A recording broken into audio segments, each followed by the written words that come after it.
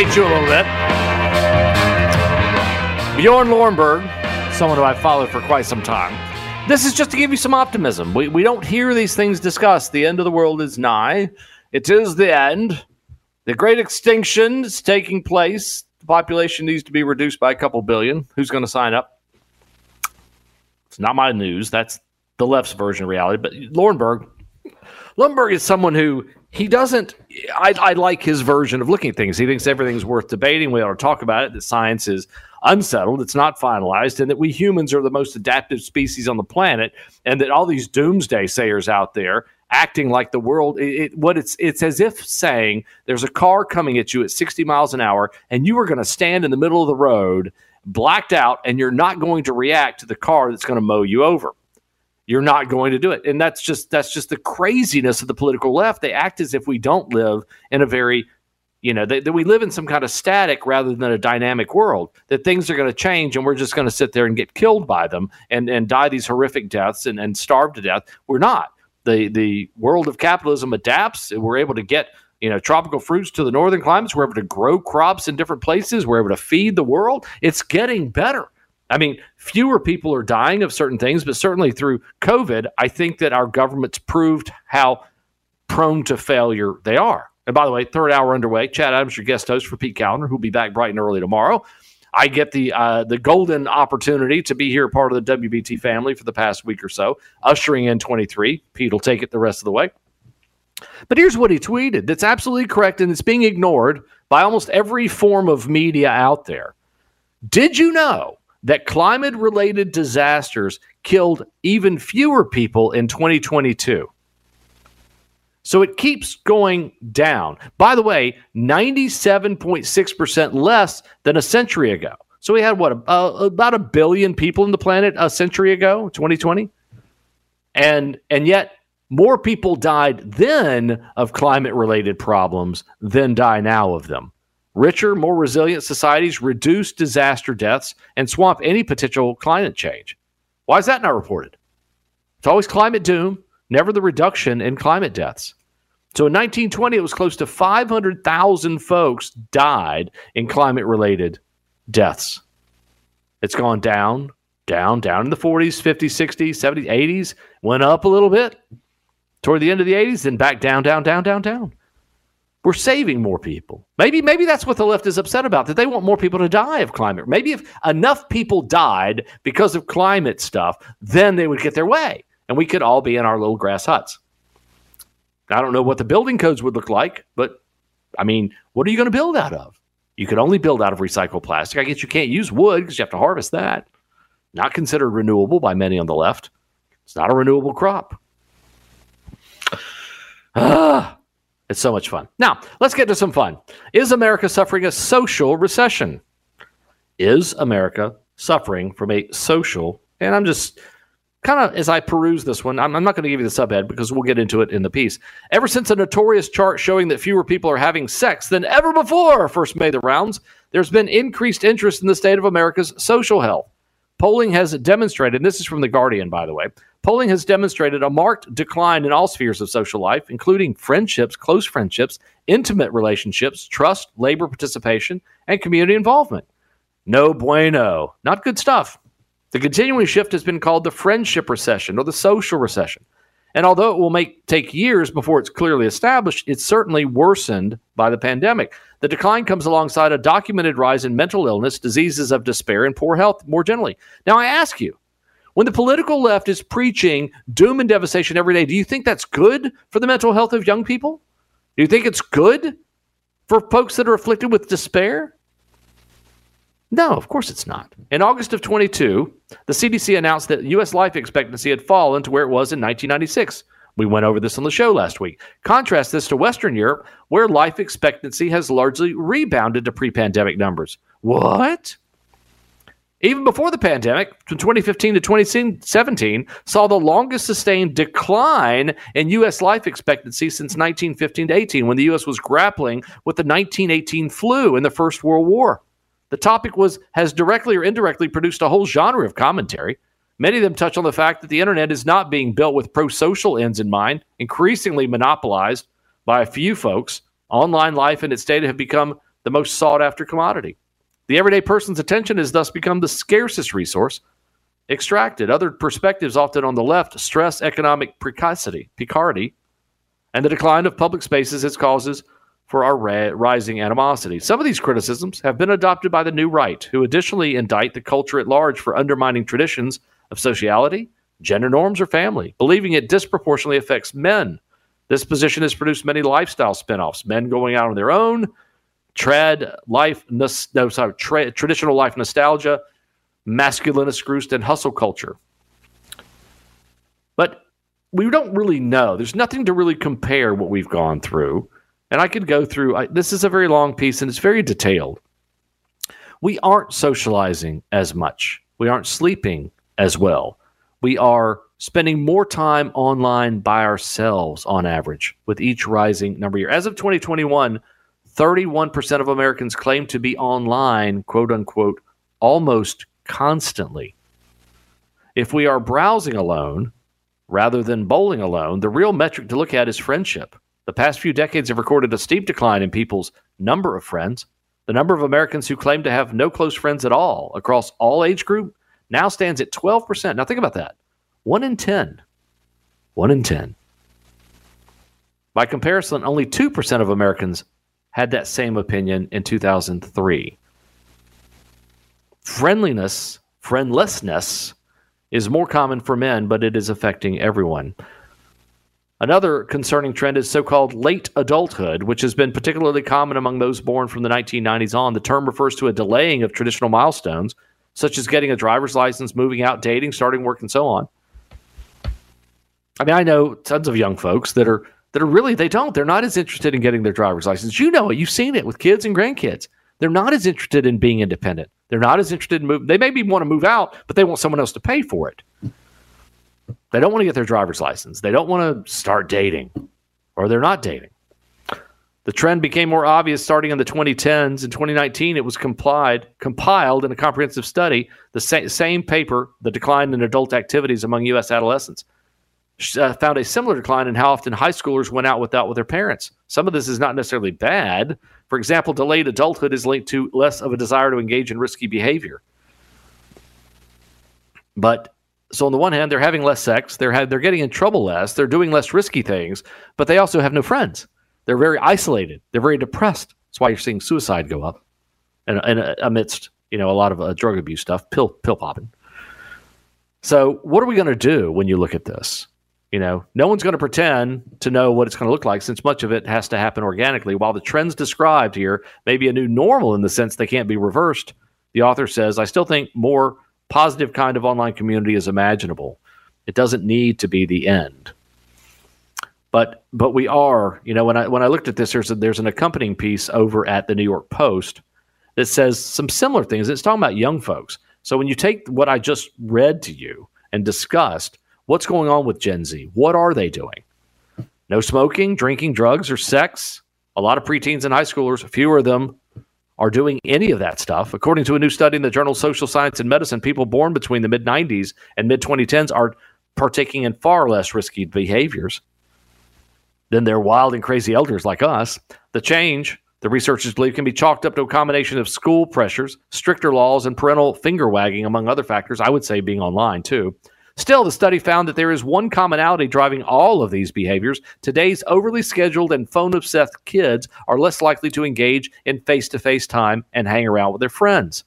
The findings deduce that drinking, which can lead to cannabis use and sex, happens most at unstructured in-person social activities, and today's kids are much less party-hardy than past generations. 80% of 10th graders in the 90s reporting attending a rager with friends at least once a month. That number's down to 57% by 2017. Adolescent cigarette smoking declined more than 80% between 1999 and 2019 worldwide. And pint-pouring England, young people claiming they've drank alcohol within the past week dropped from 25% in 2003 to 8% in 2014. Pot use in the United States has taken a hit. Just 34% of 15 to 16-year-olds in 2019 said they tried it, whereas the number was 42% just 2 decades earlier, even though it's more legal. And only about 20% of 14 to 15-year-old Americans reported ever having sex, down from 37% in 1993. So there's more to this. That's just part of it. That's the good news, kind of, I guess you could say. They're doing less of the things that damage them, but what are they also doing less of?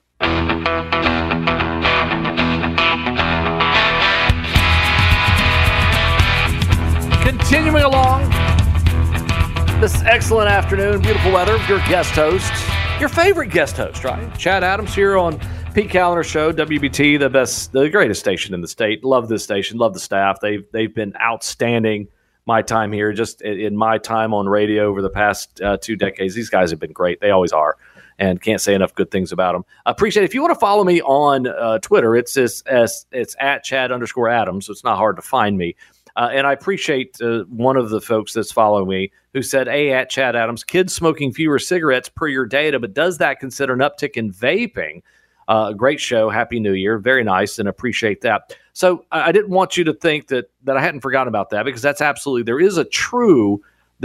is true. So what I'm saying is, when you look at this, when you look at the data, the number of folks smoking has declined 80% from 1999 to 2019. There's been an uptick in vaping. So if you looked at that across the board, you would see that more kids are trying vape. The good news is, even if you look at the vaping data and the smoking data, there's an overall decline, but vaping's still not a good, healthy thing for kids to do. And if you look at that, you're looking at about 7.8% of 8th graders have admitted to vaping. And this is from the University of Michigan's Institute for Social Research.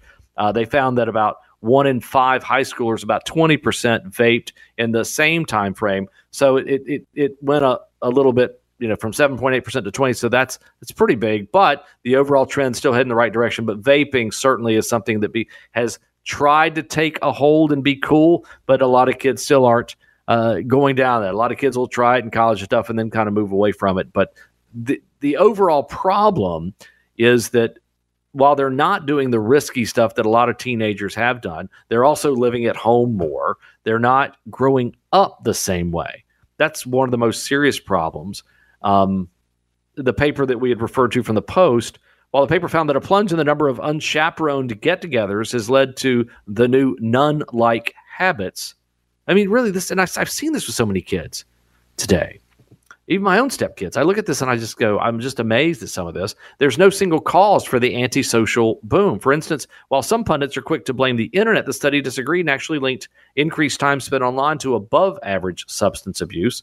A more likely roadblock to rambunctiousness is greater dedication to school.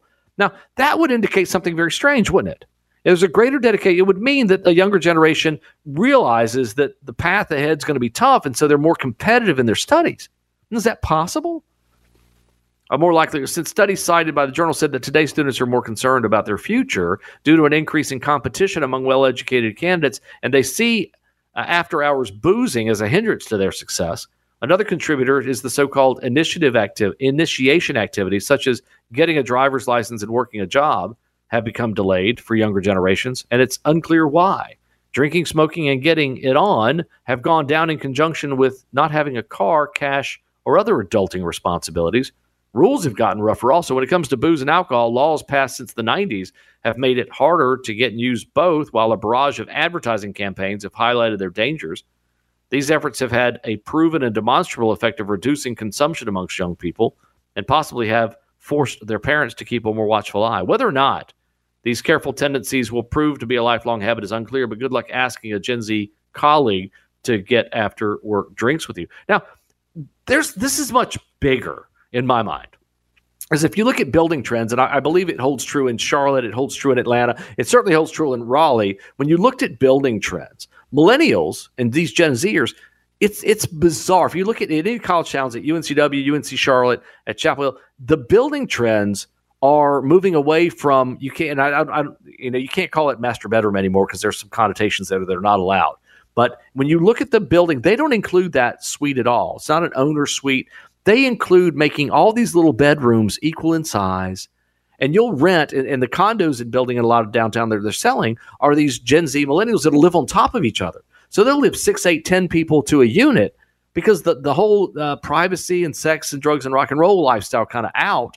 And this progressively tech-heavy, contributing to a communal pool of paying bills is kind of the end thing. Even around colleges. You see a lot of college, my stepkids that are in school, they're they're in that. I mean, they're in these 3 and 4 folks or more living in a place and paying rent communally, and completely their social life is all online.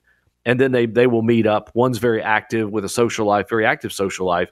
The other's not as much a socialite and very involved, and they're both doing great in school, have a good work balance. They both work, also putting themselves through school.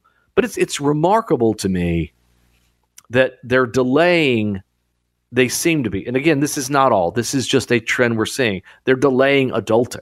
The things that most people for the past 50 years have wanted to get, like driver's license and get out away from mom and dad, they're just kind of in their own world. Now, what I get concerned about is it seems to be less focused on friendships and that kind of, it's kind of an emotional distance that you see with a lot of kids these days.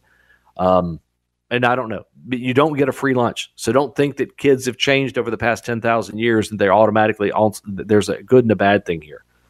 It's just something to be aware of as we move into this year. That's become, and then when you add to it 2 years of lockdowns forced on kids, whether it was college or high school or grade school, you made kids, you treated them like automatons, as if there was no individuality. There was this collective way of looking at things. Kids had, in the younger years, had many struggles and have learning because their mimicry is limited by this crazy mask policy that did nothing to change the outcome of the disease. So at the lower levels, we're now behind in the way kids developed emotionally and developed with verbal skills. And that's going to be taking years. And then the way you took away college life from kids for 2 years, you took away high school life from kids for 2 years, you made them less social, less able to do things. That doesn't just bounce back. They were already headed in a direction that was moving away from being around other people. I don't think that's a good trend for society. Again, that is me. And so I mean no disrespect there, but when you see it, and if we're not paying attention to it, that's the future leadership. And then the question you have to add is, amidst all of this, in addition to everything else, what do you think that means with respect to how these youngins view the country?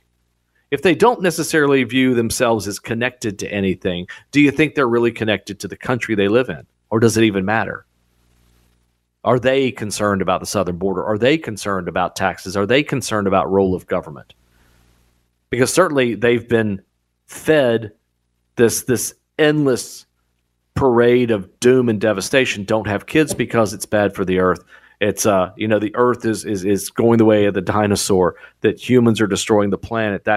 So their mindset is not necessarily the most optimistic anywhere anymore. And that's what we need. We need optimism. That's what the new year usually is, a sense of optimism. If only we could carry the sense of optimism forward and marry it to actual ways of doing things in a productive way and being optimistic with young and old alike. But we will see. Much more to go here on the Pete Callender Show. I'm your guest host, Chad Adams.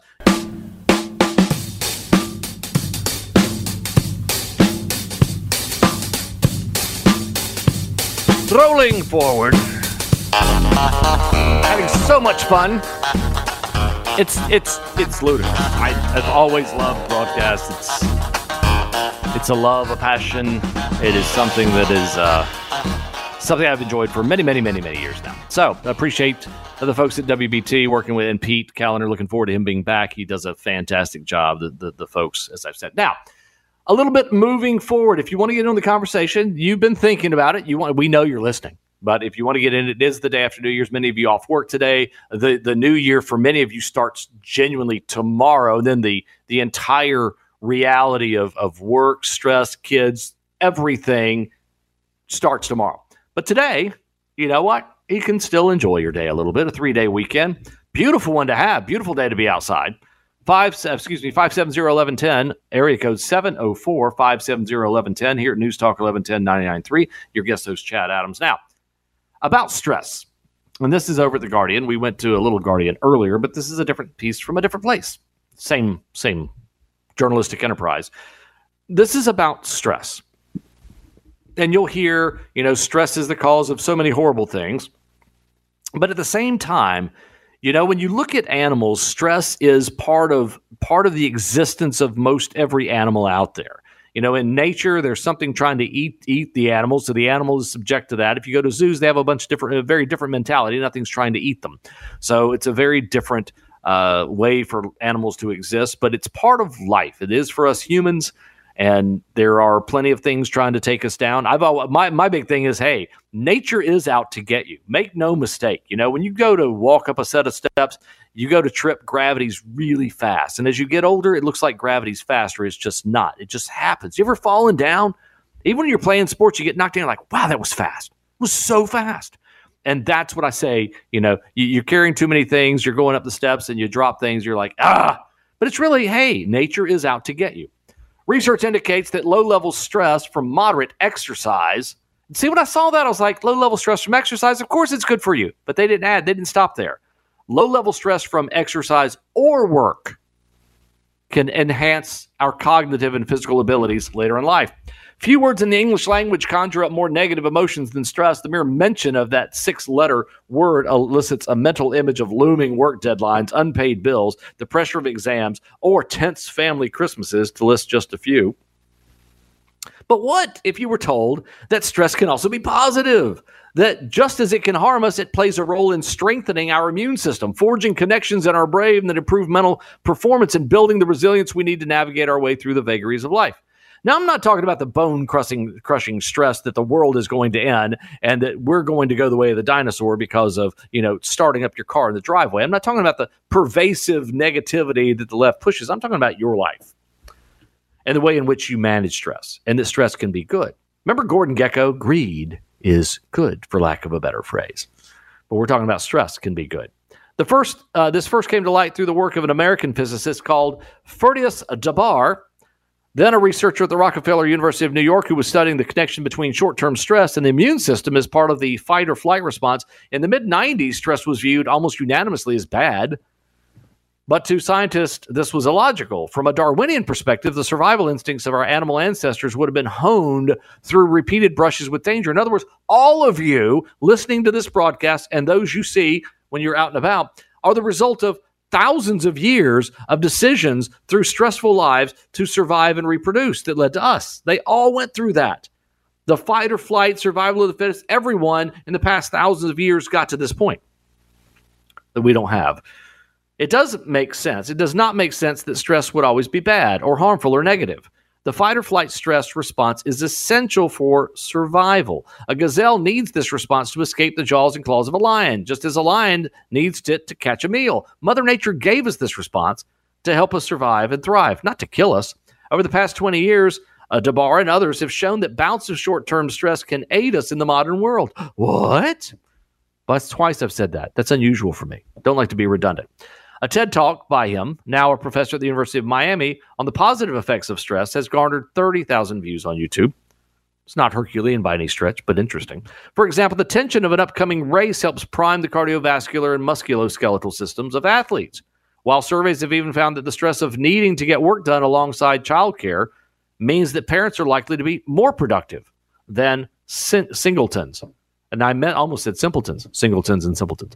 Both mild to moderate physical and mental stress stimulate the production of chemicals in the blood called interleukins, activating the immune system and making it more able to fight off infections. While stress can affect the development of children before they're born, babies born to mothers who experience mild stress every day during pregnancy had more advanced developmental skills by the age of 2.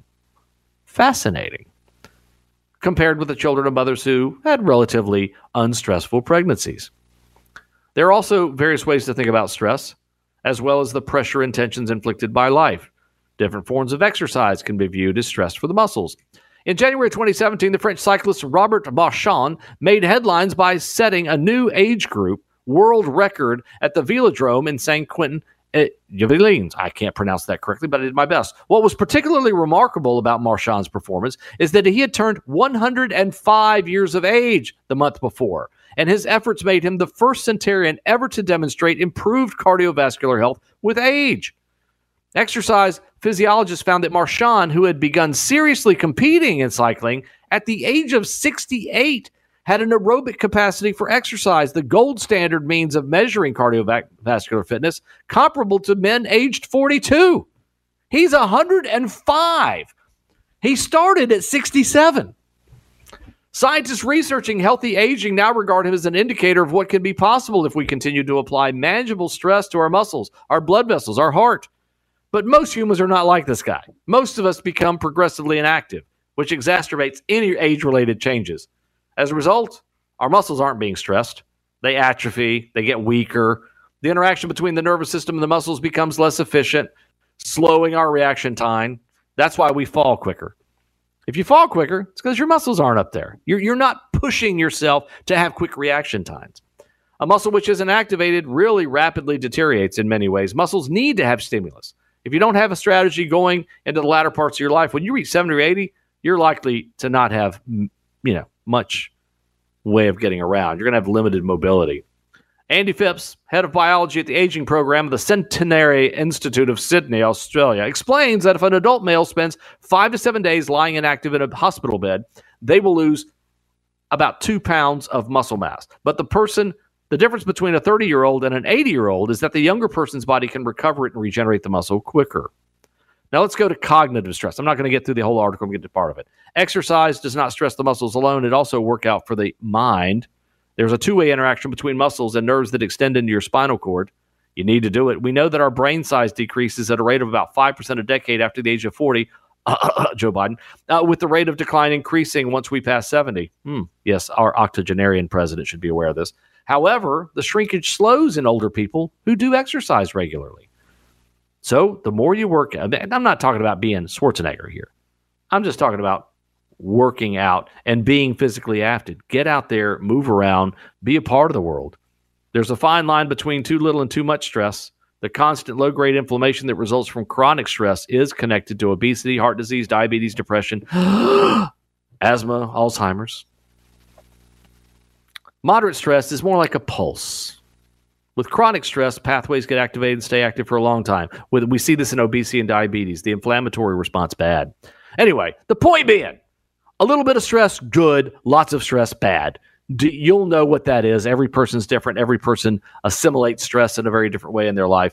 The really important part is, and I would add this to things I've said in the past on this broadcast, we're finding more and more as we, and the science, and unlike Fauci, who isn't science, people who disagree with Fauci aren't anti-science. They're just not. He did not. Science is ever evolving, ever changing. The science of the 70s, 80s, 90s on nutrition has been turned upside down 20 ways from Sunday.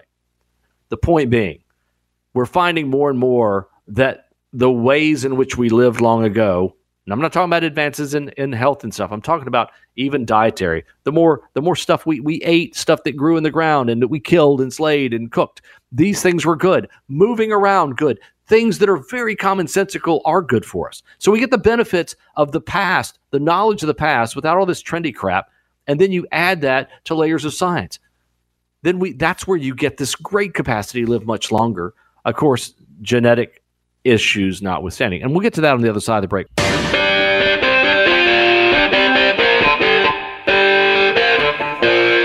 Welcome back, folks. Rounding out the third hour here. Been a pleasure, been an honor.